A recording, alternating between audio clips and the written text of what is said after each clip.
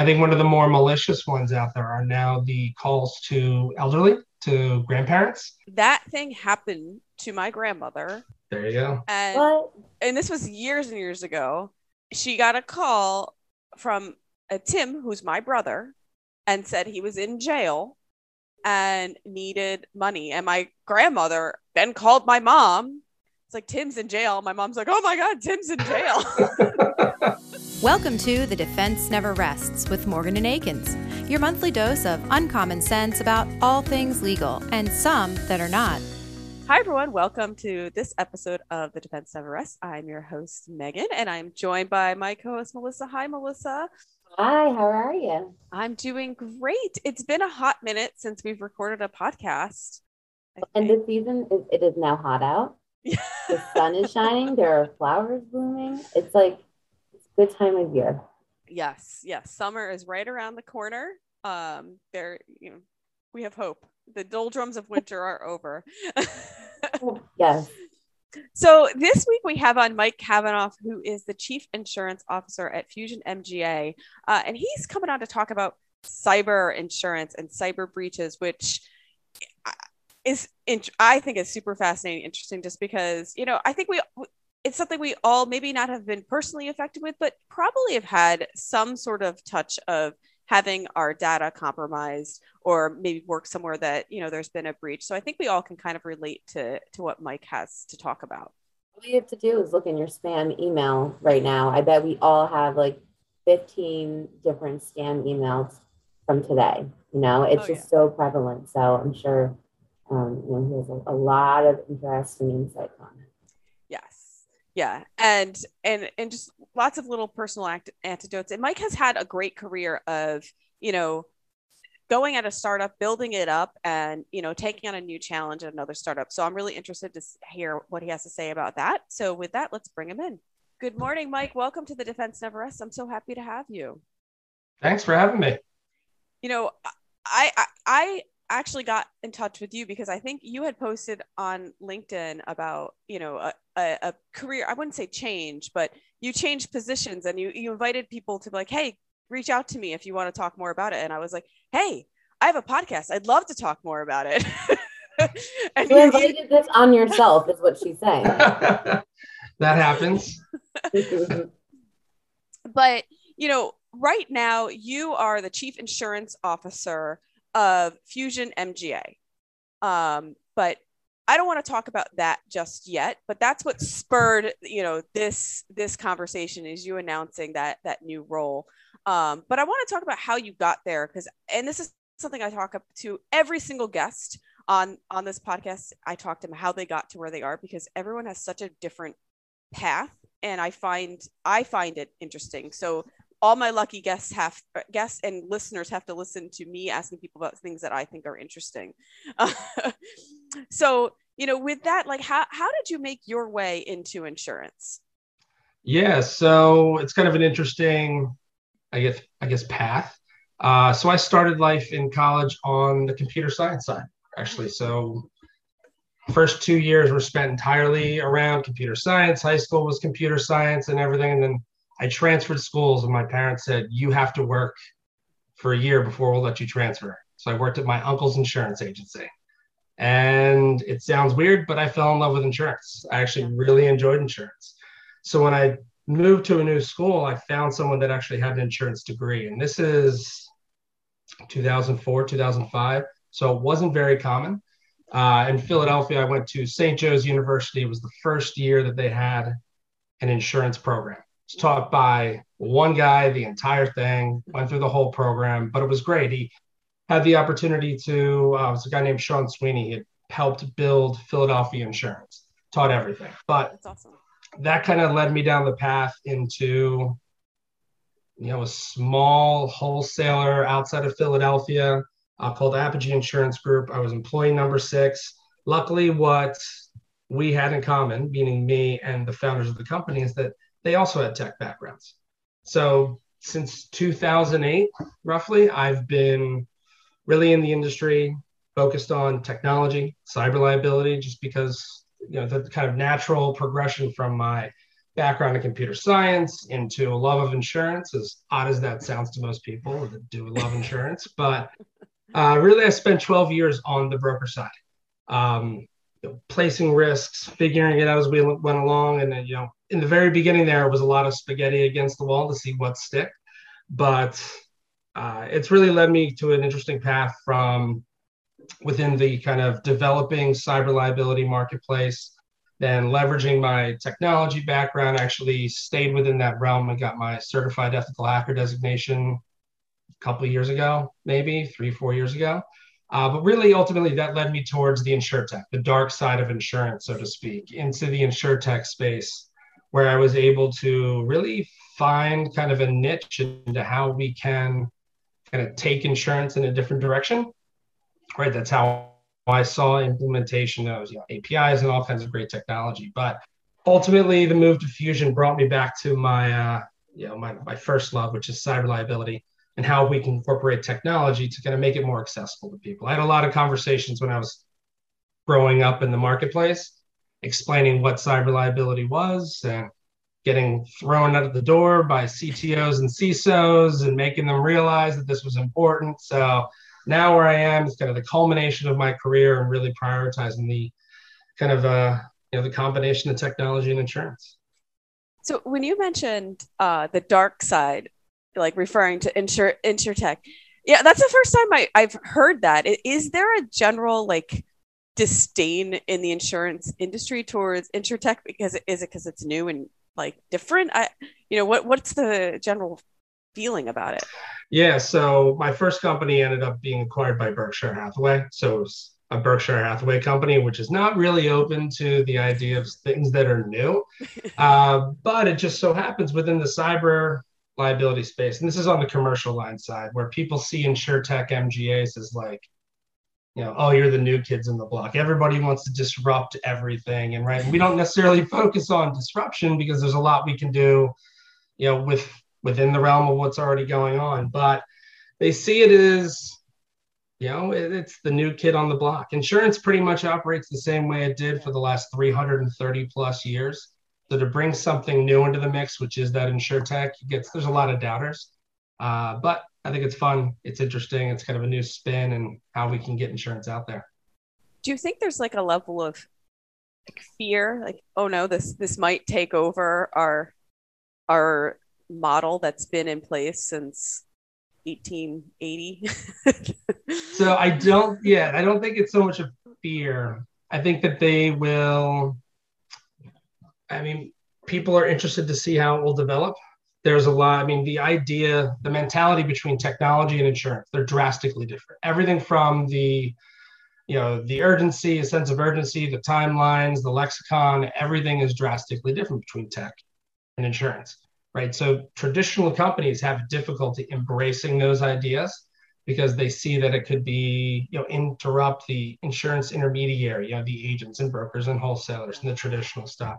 So there's only a fear in that it'll drive the incumbents to have to figure it out themselves, because that's really what happens. We drive on the insurtech side, drive some sort of innovation, and then the incumbents either, through a couple different, whether it's acquisition or, just hiring a whole company to bring in the acqui-hire, what have you, just forces them to act in a certain way to really meet the customer where they didn't realize they need to be met. Yeah. And I personally am very interested in the insurtech type market because I think it adds a certain level of automation and kind of simplifies things in a way that can be automated. Why have, if you can get around having a physical person come out and appraise your home, and you can do the same thing via drone or whatever it may be, and that's more efficient or less expensive, to me, it makes sense. But then I do understand the flip side, the value to having a face-to-face interaction with someone coming to your home and assessing, whatever risk or issues you might be having going on. I see both sides. Mm-hmm. So I don't think they're, it's one or the other, but I definitely see the benefit to a lot of the technologies that, you're seeing with the insurtech market. Yeah, definitely. It's funny you bring up the inspections by drones. I had however many years ago, I had the opportunity to speak on a panel for the Community Association National Conference. And it was privacy rights around drone usage for inspections on roofs.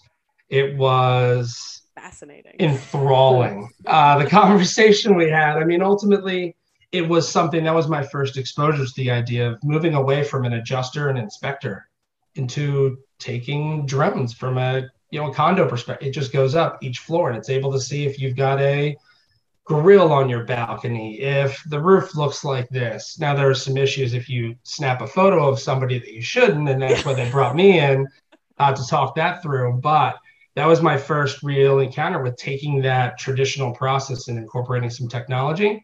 Where we exist today, it's usually leveraging APIs, right? Technology that allows for the integration of the insurance sales process, whatever, in anybody's front end, right? I think it makes it easier for people to buy insurance, easier for people to find the right insurance.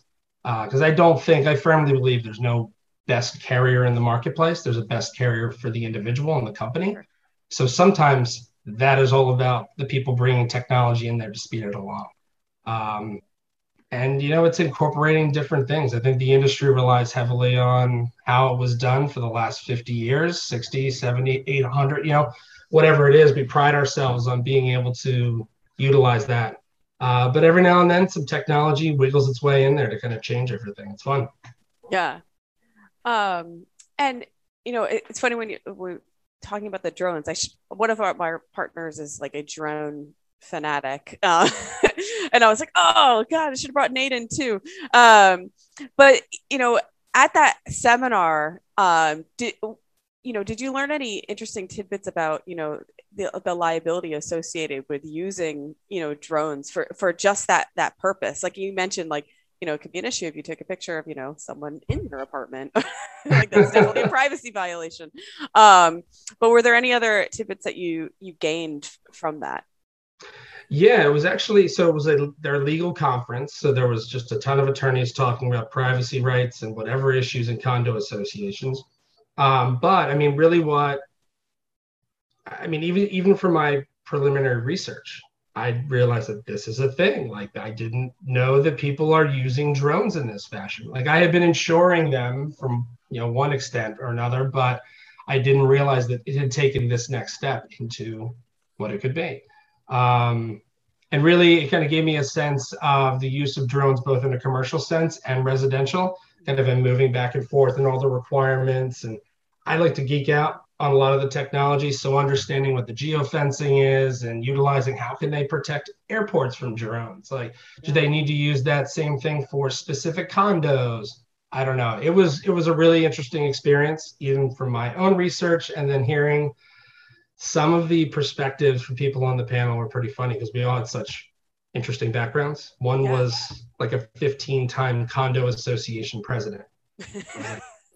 I never thought I'd be on a panel with that guy, but he was really interesting. He brought something interesting to the table about using a drone. From the insurer's perspective, is the use of drones as effective, or do you miss the component of someone out going, physically going out to inspect, let's say, a property, for instance, or is it better? That's the hard part, figuring out what's the cost benefit, right? If you prioritize the expense related to it, then yeah, it's great, right? It's cheaper than the drone. But if the drone, if you know that you're only looking for grills on balconies, then yeah, that's great. But the things that people know to look for because they've been doing it for 20 years are definitely valuable. So as carriers that operate in different spaces need to prioritize one thing over another. If you are trying to be the programmatic, efficient carrier, then yeah, the drone all day. But if you're working within, hands-on industry, you rely on the agents, the brokers, and this kind of intricate involvement and relationship. Exactly. Right. Then you've got to prioritize the human touch. It's like Chubb. Chubb is going to go with the hands-on guy who comes out there with the gloves and goes through everything. Whereas somebody like an InsurTech may think that efficiency is the way to go. It's kind of a battle within the industry that is pretty interesting. But in reality, I mean, and this might be my own ignorance on how drones work, but someone has to operate it, and someone has to review the footage, right? So you still have, this is not 100% automated. You're still having human eyes and touch on it. You're just doing an inspection in a more efficient way, rather than having, Joe, the inspector, climb up, 6 stories and, checking each apartment individually. You can do this part much more efficiently and faster, and then review what you see. Yeah, but the key part about it is taking that technology and training the people who have that 20 years experience and knowing what to look for and bringing the two together, right? If you can get these people, and there's always a delay in training people on new technology, especially when they're used to this way. Same thing with underwriters, right? It's the same exact thing with underwriters, training them on how to use technology and different things, publicly available information to do their job. And I think there's a combination, right? And that's kind of that next step, or whatever we call drone insurer 2.0, right? 1.0 is you either got 20 years and you've been doing it hands on the street, and the other side is just drones. 2.0 is kind of getting a little bit closer, and eventually you find that kind of happy medium. Yeah. Have you seen any increase just in your career with unmanned surveillance? Because I'm hearing sort of snippets about that from different people in the industry of going towards unmanned surveillance. I guess it's probably very useful in a lot of personal injury things, especially. But have you had any experience with that? Not really. So where I've always been is in that tech and cyber and professional liability space. We haven't had much involvement with inspections. That's on that property and casualty, general liability, where you need to inspect things at whatever time. And I guess kind of on the cyber side, the closest would be ultimately these automated scans, right? If you had to relate the two, the implementation of automated scans is somewhat similar into utilizing a drone to see something from the outside, right? We can all, exactly, yeah. So bringing that idea into different lines is definitely really important. It's advancing the product, I think. On the cyber side in particular, it's really advanced in understanding within the industry. I wanted to take a step back because we kind of jumped over. We kind of jumped. I don't know. We jumped a little bit, but because I keyed in when you mentioned this, when you started at Apogee, you were hire number 6. So you are not new to this startup environment. So how did that experience? How was that experience coming in? Because you were pretty green, I would say, coming in and being, employee number 6 at that point. So how was that coming in early in your career at a startup versus now where you're much more established, you kind of know what's going on, and you're in another, startup scenario again?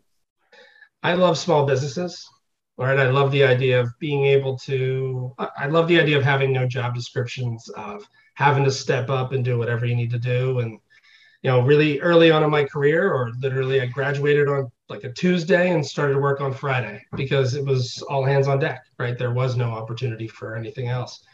I think what's key about that small company is really the culture. We had a really strong culture of driving each other. And it was a lot of, our workspace that I had when I first graduated was me and 2 other guys in a room, not much bigger than my current office here in my house, just talking on speakerphone, listening to conversations. It gave me a great opportunity to learn, right? Learn about different relationships, different conversations, how you positioned it, just the tone of conversations, questions, how they drive everything. And really, I've tried to, over my career, really bring that to each of the small businesses or startups. My current company is very much a startup. Boost, who I was with prior, they were a startup, right? They just closed their Series B last year. We're moving towards closing our seed right now, right? So I love the idea of a small business where you can build it. Like I really liked, before I left Apogee, I loved seeing the fact that we still used some processes that I had created and fumbled my way through creating, right? And obviously they adapt and they change, but I think it gives you a unique opportunity to build something and carry that throughout your career, and being able to say that, I did that, right? People talk about how happy they are with Boost or Apogee or whoever. Like, I helped build that. Yeah. It's a unique experience. And also with that though, when you have, I feel like you also have to be okay with, a process that you may have built, and later on people decide this doesn't, work for us anymore. You have to like kind of detach the emotion away from like, oh, but I made that. Not taking it not taking it personally. That was my idea. Why are we changing it? There's definitely an element of that where you're just like, well, I know it wasn't that efficient, but I really liked the fact that I built that report or that process, what have you. But it requires a culture that is always looking to improve, right? It's very much, you have to be more focused on the culture itself of the company to having everybody get better, right? Doesn't mean everybody has to be there for 100 hours a week. It doesn't mean that you've got to have all the cool toys in the office or spend all the money in the world on this, that, and the other. If you've got the right culture, if you've got a group of people that are trying to advance the company because whatever leadership brings you on, if it's motivation to build something new, if it's because you have equity, what have you, building a company that can adapt and evolve for the future. I'm kind of more proud of having that process that can evolve, maybe keep the intent of what it was, but I'm not the smartest guy in the room by any stretch of the imagination. So I'm definitely open to seeing those developments, but it is, as long as you maintain the right culture, I'm less concerned about keeping the same process. Yeah. And, since you've, from Apogee to Boost and to where you are now, you're probably often involved in the hiring of new talent. So, what are some things that from your experience that you look for as, real strengths when you're looking to hire someone new to bring onto your teams? Because if the teams are small and your budgets are probably tight, you have to be very careful about who you pick. Yeah. So I hire tough, I think and it's painstaking sometimes if you need somebody. I'm not just looking to hire, meat in the seat, so to speak. I want to find that person who's going to be there for, that 3-5 years, right? Yeah. Sometimes, depending on the role, I like to find people who are on their second job, right? Just over the years, I have found a kind of a path of people that have spent time in a role that they thought was going to be great and now have a better understanding of what they're looking for. I try to find people that, are just more engaging, depending on the seat, obviously, that have, and what's unique in the industry, people that have an insurance background or an interest in insurance that are willing to take risks, which is, you would think there'd be more of them in the industry, but there's not. I'm less risk averse than most of the other people in the industry, or at least that I've interacted with, which has allowed me to take on these startup roles. And I think it's huge. Hiring the right people can change the trajectory of the company, right? If you can bring on one person who can operate in a certain way and handle everything, it's vital to the growth of the team, I think.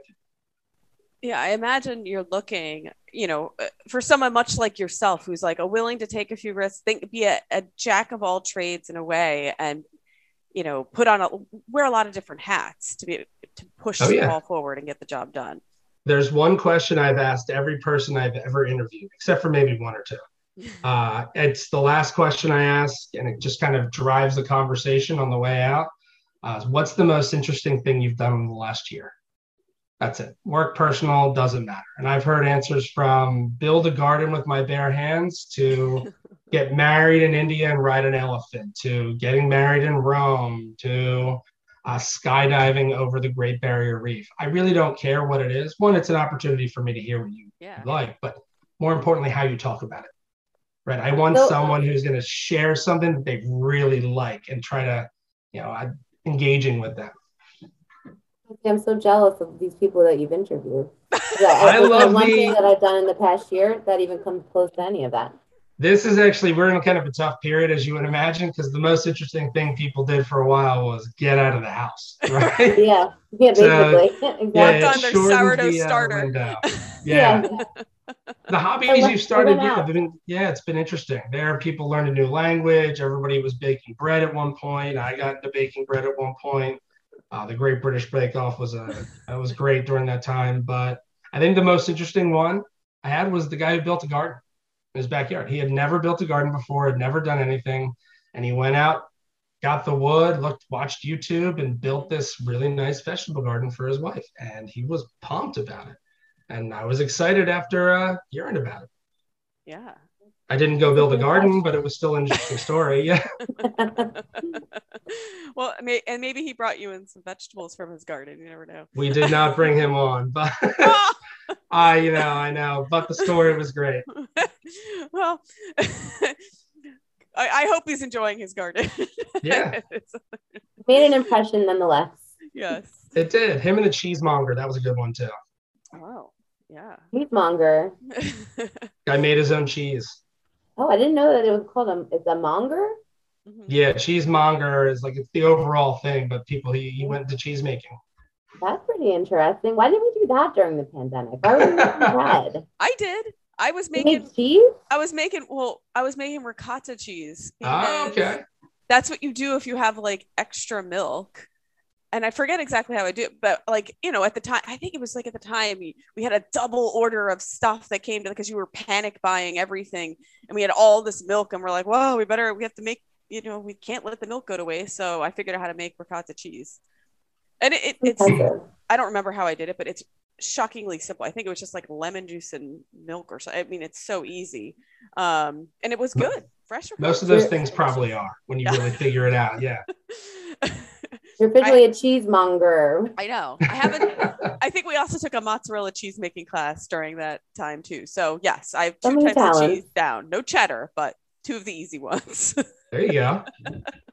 All right, the conversation's really taking a turn. I warned Mike when we were on the phone. I was like, look, sometimes we really derail this. We go off topic. I the same, but I talked in a lot of stories, right? Like getting that out there, so it leads in different directions sometimes. Right. But I do want to hear though. So you're at Apogee for many years, and it gets, did it get purchased by Berkshire Hathaway while you were there or after you left? While I was there, 3 months after I started. So went from the, all over the place, figuring out as we went along, building the processes, even though they probably weren't that good at that time, to Berkshire Hathaway acquiring us. And Uncle Warren is very generous in, all the resources that you get just being a part of the organization. So it gave me a lot of opportunity to grow the company quick, have additional resources that we didn't anticipate. I had the opportunity to travel and meet with different carriers, and it gave me a great opportunity. I had dinner with Warren Buffett. It was a great experience. But the Berkshire acquisition kind of allowed Apogee to have organic growth, right? So that's a lot different than a lot of people in the industry. We grew organically. There was no acquisition of different agencies and brokers to really ramp those numbers up. So I've seen the almost not quite bootstrap, but that same idea of growing organically. And then when I jumped into the startup space, it saw that kind of venture-backed kind of path and how the different things, but it was interesting. So I can't move on without asking about that dinner though, because what is Warren Buffett like in person? Because I hear he's a cool dude. Yes, he's sharp as a tack. I mean, this is like 7 years ago. Yeah. But he was sharp as a tack. He came up, he was on top of everything, having great conversation, told some jokes.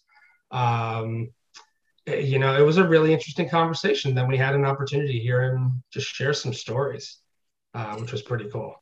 What were your like internal feelings before that? Like, I feel like I would just be a blubbering idiot and I wouldn't. I'm anxious just thinking about this.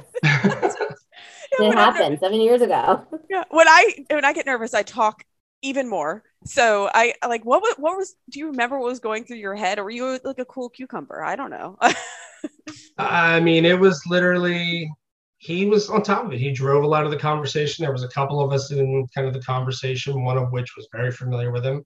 So was able to jump in there, but he took control. It was we talked about what we had done in Omaha that day, which led into a story about the Nebraska Furniture Mart and how we acquired that. And that really drove the conversation in different directions. He was very open to just hearing the random thoughts that would come out of people's mouths.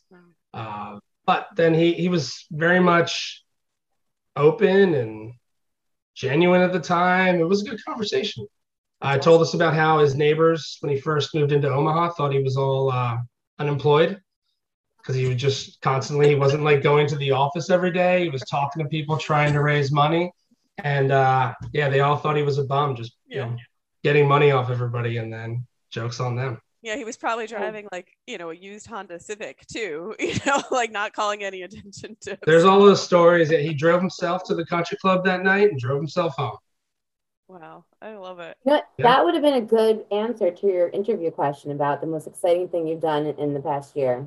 Every now and then people would ask me what have I done. Yeah, so everybody, they would ask me that. Use that every year. Just like keep recycling that, because that's a good one. I would say like I've had a guest on who met Prince William. Oh, wow. I think I don't know though. I think you're kind of even with Prince William. He had a picture though. I have pictures. I've got pictures, but I mean, to be honest, so my grandmother's from Liverpool, so meeting Prince William would be even more impressive. I mean, I don't know if Warren Buffett's going to watch this, but I would love to meet Prince William. If Warren Buffett watches this, I will be on the floor. I think I've made it. So, but tell me about your transition out of Apogee to Boost. Like, how did that happen for you? Really, I had a lot of friends in the insurtech space because I was focused on tech and cyber, the first round of insurtech, really in the commercial lines, like the specialty line space, was focused on cyber, right? There's a lot of technology coming in and people realize they can use it. So I actually saw a lot of friends move over to Corvus, Coalition, App Bay, like the main cyber MGAs. And during the conversation with them, hearing about why they made the decision and this, that, and the other, and the opportunity there, I was just like, you know what?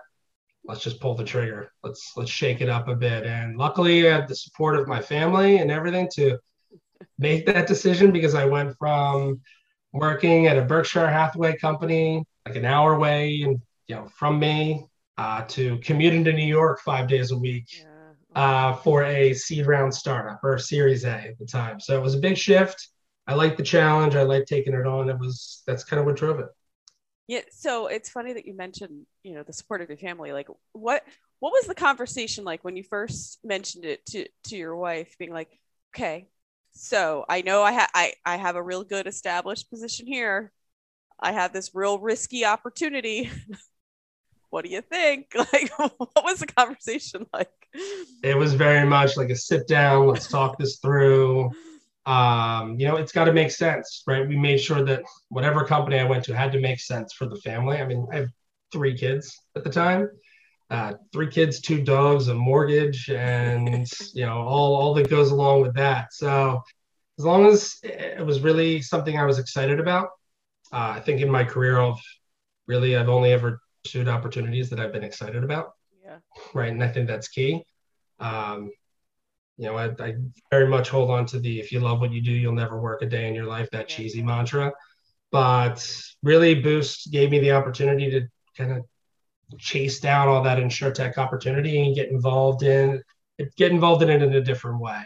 And my wife saw that, and my family saw that, and everybody was very supportive, and it, made the leap. That first commute into New York was a bit of a shock, but an hour 45 each way, an hour on the train, that you can do a lot of reading or game playing or watching, whatever you need to do on the train in the morning. But it was a lot of you time. Yeah, exactly. But it was a lot of support. It was good. But the timing, I'm just like looking actually at the timing. So you started in February of 2020 though. So come March, were you feeling any regret or uncertainty about this jump, or like, nope, I did this at the right time, this is perfect? No, I was very happy. I lost the commute. Yeah, that was the part where I was like, oh my God, this is like great. I get 3.5 hours of my day back. But no, I think actually going into the pandemic, it made me see how strong the company was, from a different perspective. I very much like to be in the office. I like that culture. I think culture is a huge part of any company, and kind of maintaining that and growing and adapting with that. and seeing how focused leadership was on maintaining that culture during remote, a complete transition to remote work, like everybody, I think was even more impressive, right? I had a whole new respect for the team itself because, every Friday we had happy hours via Zoom and we did trivia and we focused very much on building a relationship with everybody because, there's developers who you could put them in a hole and they would be happy and they're coding all day and that's their thing. Meanwhile, insurance people, we need some sort of face-to-face. I love the spontaneous collaboration. You lose a lot of that, but we did a very good job of bringing that in. I actually think it was even a better decision after all that happened, seeing how focused the company was on growth and how everybody was focused on the same mission. And how was that experience different though from being at Apogee that then gets acquired, and now you're working on just funding, we're getting funding yourselves. How was that culture different for you, for that experience, I should say? So at Apogee, when I went through that, I was too young to know what was going on. I was just focused on selling insurance and having fun, right? Now I'm out there. I spent however many years learning all about the industry, and yet I realized I don't really know what an underwriter does. So let's figure all that out. So the Berkshire acquisition, it was more so like, oh my God, I get free lunch now every day, and I get this, I get that. Whereas moving to Boost, it was very much like, okay, like this is a unique opportunity here. Like it was like it had a whole different appreciation up for it. And part of it was because of the time spent at Apogee, it positioned me well to understand that this is a huge opportunity. Yeah. And yeah.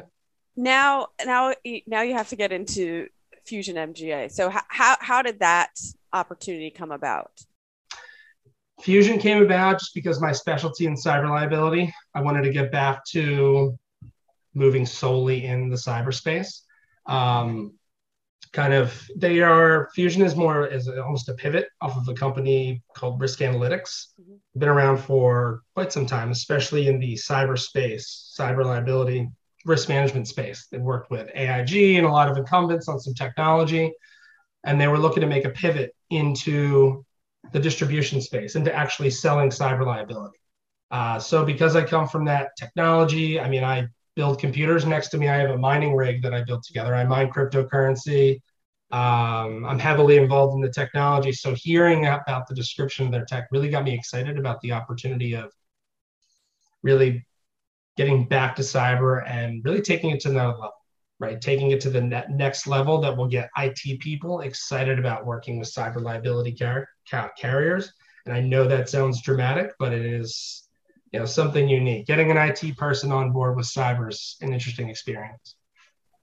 So, talk to me though about cyber risks, because I think like the risk that we all think about is your network getting hacked, stealing your shit, and like having to recover it, maybe having to the ransom stuff, and honestly, on my side, I don't know what's true and what's not. I don't know what people are, what's made. Like we heard a few years, it was like before the pandemic, like Philadelphia courts got hacked and they had to pay all this hundreds, thousands of dollars in ransom. Like, so I only know that aspect. So you're the expert here. Like what are the real risks that, companies like, law firms, big companies, court services, like ever should be really concerned with protecting? Yeah, so cyber is unique in that the exposure is constantly changing. Up until 3 years ago, ransomware, 4 years ago, maybe ransomware for businesses wasn't really a thing. It wasn't as much of a concern. When I first started in the industry in 2008, cyber extortion was on every policy, which covers that ransomware exposure, but nobody really cared about it. It was free. We just gave it away. And now you've got companies that are like being torched because of all these things. It's a unique exposure because it's changing as fast as the attackers can to get ahead of everybody else. For a long time, and it's driven by big claims, and especially within the industry and what you are covering, it's driven by big events. So, in 2008, I always go back to 2008 because that's when I started working at Apogee, or straight out of college. It was all about data breaches, notification and credit monitoring and PCI, so the payment card industry, because of the TJ Maxx breach, Heartland. Then it was Home Depot and PF Chang's and Target, obviously. Yeah. It travels along with all these different companies because that's the path that these attackers go on. Then it was social engineering, right? Social engineering was very big. That's huge for law firms. Anybody that's sitting on piles of cash, it's basically an avenue to a quick payday. School districts were getting hit for some time with with social engineering over the summer because everybody's off. Nobody's there paying attention to what's going on. So if you can get in there and execute this transaction, you're golden. Ransomware is now the big thing.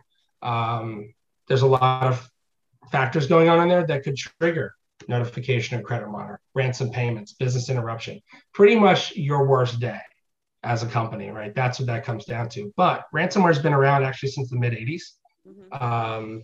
There's the history of ransomware is really interesting. About some guy created the AIDS virus. That's what it was called. He sent around floppy disks. If you remember those, the 5.25-inch floppy disks, sent them around to AIDS researchers around the world to destroy their computers. And you had to actually send a check for like $300 something to like a PO box in Venezuela. And he got caught eventually. I think he died a couple of years ago. He was a lepidopterist. So he had like a butterfly conservatory at one point. Wow. Again, we digress. So ransomware itself is, the big thing because it does involve everything. It hits your company to the core. And I think that's why it's brought in a lot of the C-suite, a lot of the people that are responsible for revenue generation. Because now what's been typically restricted to IT teams, OT, kind of resume generating events on the tech side is now impacting the actual operations and the ability to generate revenue, which has driven it more into the kind of focus for a lot of businesses. But it's constantly adapting. The carriers are constantly trying to figure out what's going on because you don't have 50 years of flood data to base your rates on. It's requires you to go out there and find additional information. Well, and it's always changing. So it just like, I almost feel as though like once you figure it out, it's too late. And now there's, they're figuring out something new. And I'm always like, I always sit there on the side of, the hackers, for the lack of a better term.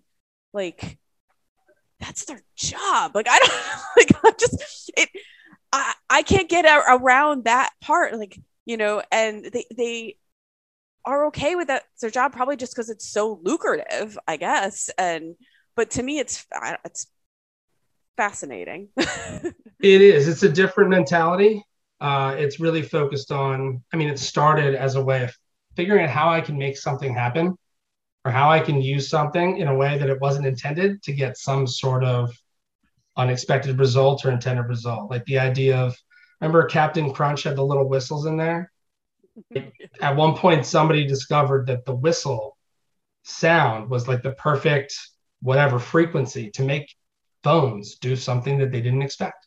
So some guy started using these whistles and he would be able to make long distance calls, right? That kind of thing. It's really adapting that. Yeah. It's called that Captain really Crunch. That really happened. That. Yeah. It was a guy called Captain Crunch was his tag, his name. That's fascinating. Yeah. Captain Crunch. You can look that one up. Actually, yeah, that's a good one. That's a great story. Captain Crunch story. But no, that's the deal. Like they are constantly getting ahead, not because they are in a lot of cases trying to find these things. That's a relatively new development, is people treating it like a commercial enterprise. It comes out of the idea that I just got to keep challenging myself to figure out. There's nothing more rewarding than the I'm in, right? Getting that next step. And because part of that designation I have, that kind of background, is that I used to set up computers here and you try to hack the different computers and you set up a lab. Growing up, I would, not my finest moment, but I would crack passwords on AOL as like a little kid just because I could, right? Just because I wanted to see if I could do it. And that's what it's all about. Now it's become a commercial enterprise, which has driven the efficiency and kind of the brutality of how everything's going because it is an enterprise. And that drives a lot of innovation on both sides, red team, blue team, on defensive and offensive. So there's a lot going on from a carrier perspective because we're embracing technology now, the MGA side. It allows us to maybe get a little bit ahead, not quite ahead, but just not as far behind, I think. Yeah. So who is your like target customer or consumer, that your company's like targeting for? Yeah. So, I mean, I still like focusing on kind of the small business, right? Who may still be using Chuck in a truck to handle their IT needs, or, now there's the MSSPs and MSPs. Really what I want to do is provide a complete package. And this is what we want to do, a complete package with risk management and insurance and technology, right? The kind of the idea that technology and insurance are kind of combating, or their battle, is not, I don't think it's accurate. They complement each other, right? Any risk management platform or program includes both insurance and other services, right? They complement each other. So what we try to do is bring people in, ultimately make them a better risk through a combination of, one, the insurance, that's the reactive nature of it, but the proactive is the scans that we see, the window dressing, right? That gets people an overview, a snapshot in time. But we've got technology that helps to monitor for threats, right? They can implement our technology into their own infrastructure, and we're constantly updating them. The Fusion platform revolves around, or at the core of it is, a series of threat sensors that are around the world, figuring out where malicious IPs are coming from. What's the latest threat, and then constantly updating our network of insureds, right? We're almost crowdsourcing security, because all of the insureds that fall into this net are constantly getting updated on what the issues are and potentially blocking those threats, creating a network of insureds that are stronger, right? We kind of, the mantra we have is join the fight. We want our insureds to be part of the fight by incorporating them into the network, into our communities, so that we can constantly update them on the exposures proactively, and really, get information back from them. How can we make the program more secure? How can we make the technology more secure? And I think that shows a lot of benefit to the insureds and to insurers that are looking to bring in, kind of, provide that coverage for people. It sounds, that community atmosphere of it with your insurance. It sounds almost like, the Ring doorbell, like, mm-hmm. community, you have these community alerts, and you're part of this. So like, if your neighbor has, they saw something, it pops up on your thing. It's kind of similar, to be, an inclusive group. Similar, except I'm not Jeff Bezos. So that would be. Yes. He started, very humbly in a garage with one other guy. You started the same way, pretty much, just in a small office. So in a small office in my house. Yeah. But no, I mean, it is similar. It's the idea that we can all be, I mean, obviously that kind of sharing of data requires a lot of oversight and devotion to kind of privacy and whatnot. But I think the overall platform that allows us to create that kind of almost mesh network where everybody is protected because of the experience of everybody else. What's like the hot new scam that you're seeing these days? You remember a couple of years ago, it was like the Nigerian prince. Mm-hmm. You would send like the $500, and then they would wire you $1 million. Like, is there like what's like the trending internet scam these days? So there's a lot. I mean, aside from ransomware, because ransomware is obviously the big thing. But from the social engineering, because I love social engineering, the idea behind it, right? It's just interacting with people, trying to get them to do things they shouldn't be doing. I love the CEO on the golf course. I need $54,000 in Android gift cards transferred immediately. Like, that's ridiculous. I think one of the more malicious ones out there are now the calls to elderly, to grandparents, saying, hey, grandma, I'm down in Mexico and I'm in prison. I need you to wire me $10,000 and they'll let me out of jail. Wow. So that's very successful. That thing happened to my grandmother. There you go. And this was years and years ago. She got a call from Tim, who's my brother, and said he was in jail and needed money. And my grandmother, I think my grandmother was still, no, it was just my grandmother, but like then called my mom. It's like, Tim's in jail. My mom's like, oh my God, Tim's in jail. Like, and she didn't end up sending any money, but like that happened. Like, terrible. Yes. But people need to know about it, because like you just have to talk about it and get it out there because otherwise they're so susceptible. Anyone is susceptible to that because they pull on your heartstrings and like involve your family and do anything for your family. Yeah. So I'm glad you mentioned it because people will talk about it a little bit. Yeah, that's a big one. I mean, there's also the handwritten, not handwritten notes, but physical notes dropped off at people's homes saying, look, I was just looking around on the internet. I came across your computer. I didn't expect to find it. It's okay. Like, but you know what you have. I know what you have. If you pay me $10,000, I won't share it with anybody. Otherwise, I'll send it out to all your friends and your family. Right? Just vague threats like that. Everybody's got a skeleton in their closet. I mean, which are that interesting. that's the deal. Everybody's like, I don't really do much interesting. So, yeah. But the people that do, they might spend 5K, right. 10K.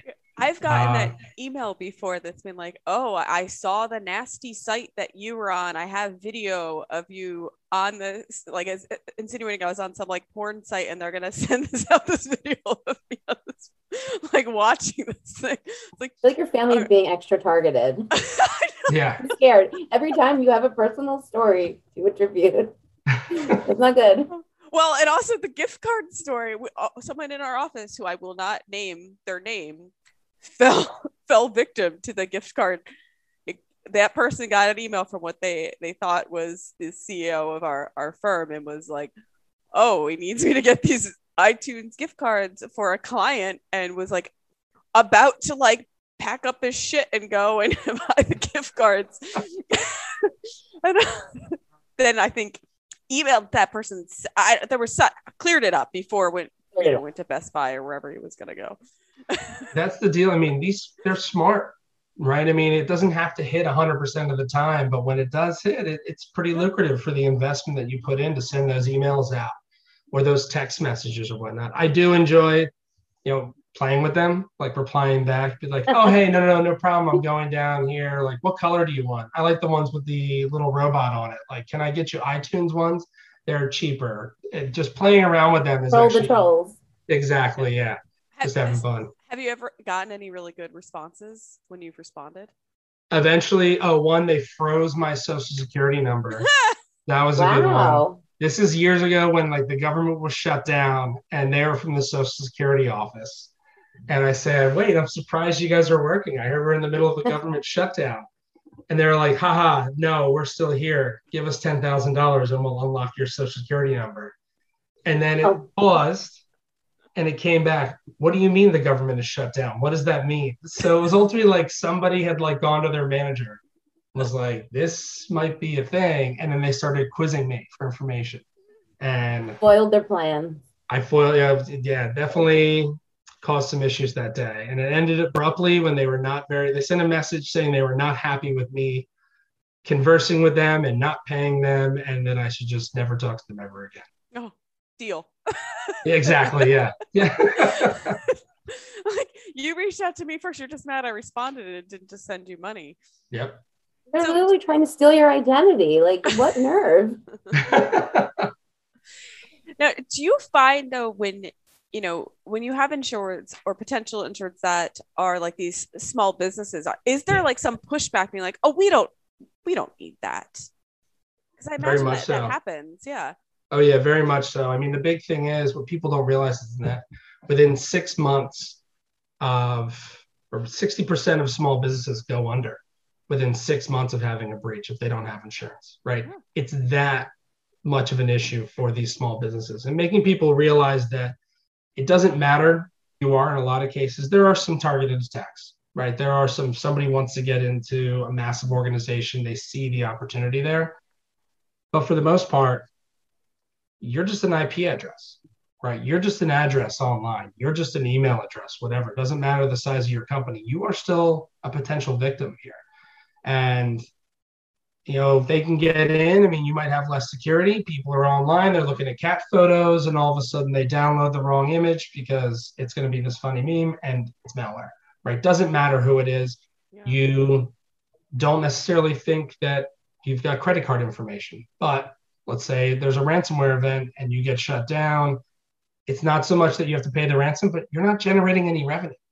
right? How many people can go 30, 60 days without actually operating a business and be able to succeed, be able to survive after that? So there's a big impact on these small businesses. I think most people don't realize that could really have an issue on people's livelihoods, right? And whether that's the owners or the employees, what have you. It's a battle I've had for a lot of years, and it's been an interesting one for those small businesses to get them to understand the exposure.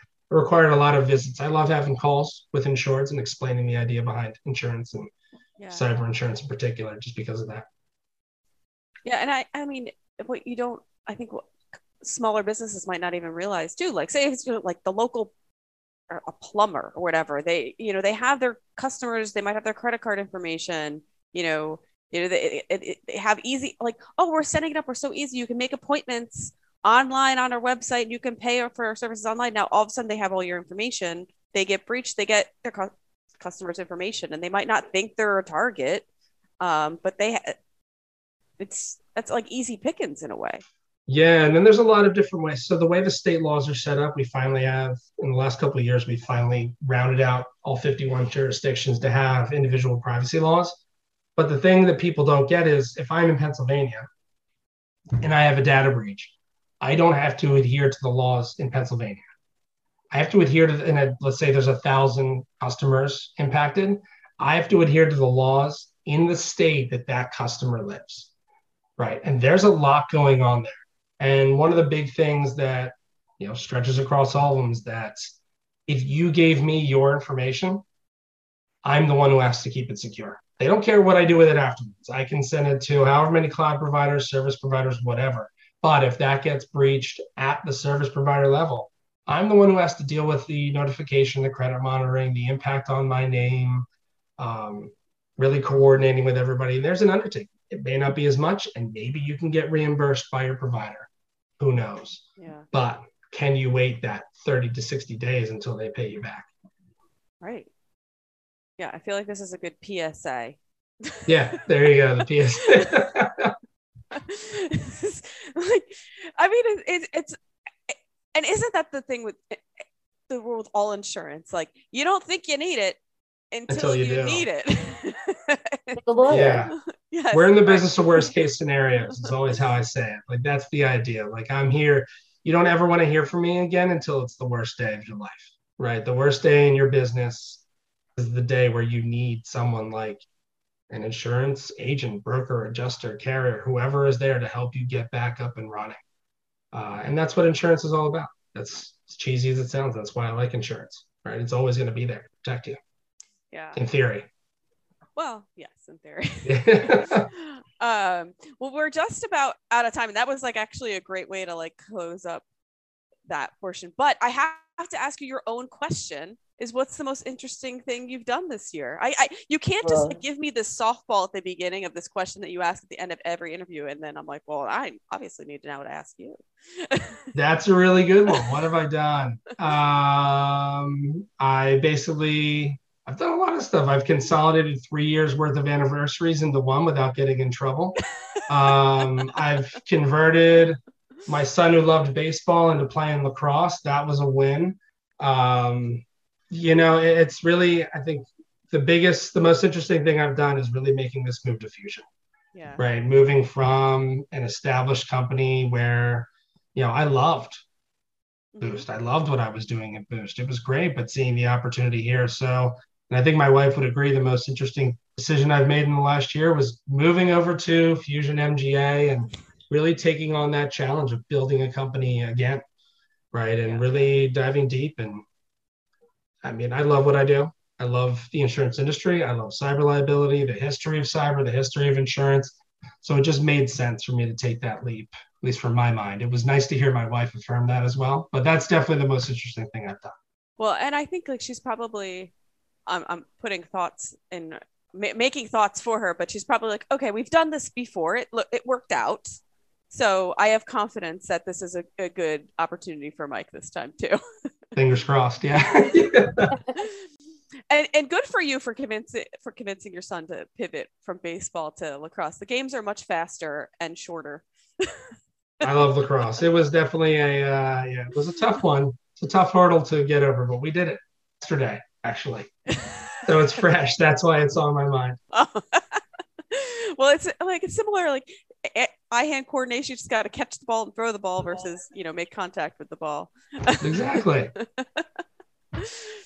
Well, Mike, thank you so much for joining us. I'm so happy I connected with you, and you put it out there about your move to Fusion, and you indulged me in on the phone and coming on and talking to Melissa and I today. But for our listeners out there, just let them know where they can find you in Fusion if they have any cyber needs or just want to chat with you more about whatever they heard today. Yeah, so Fusion, the website's fusionmga.com. My email address is very, very easy. It's mike@fusionmga.com. That's kind of the pays to get in early, so you can get email addresses like that. I'm always accessible, always on LinkedIn. I love just talking to people about insurance and cyber. I go to my high school career day to talk about insurance. And if you can make it interesting to a bunch of high schoolers, you can make it interesting to a lot of people. So feel free to reach out through fusionmga.com or hit me up on LinkedIn or my email. Again, mike@fusionmga.com. Thank you so much for coming on. Thanks for having me. It's been my pleasure.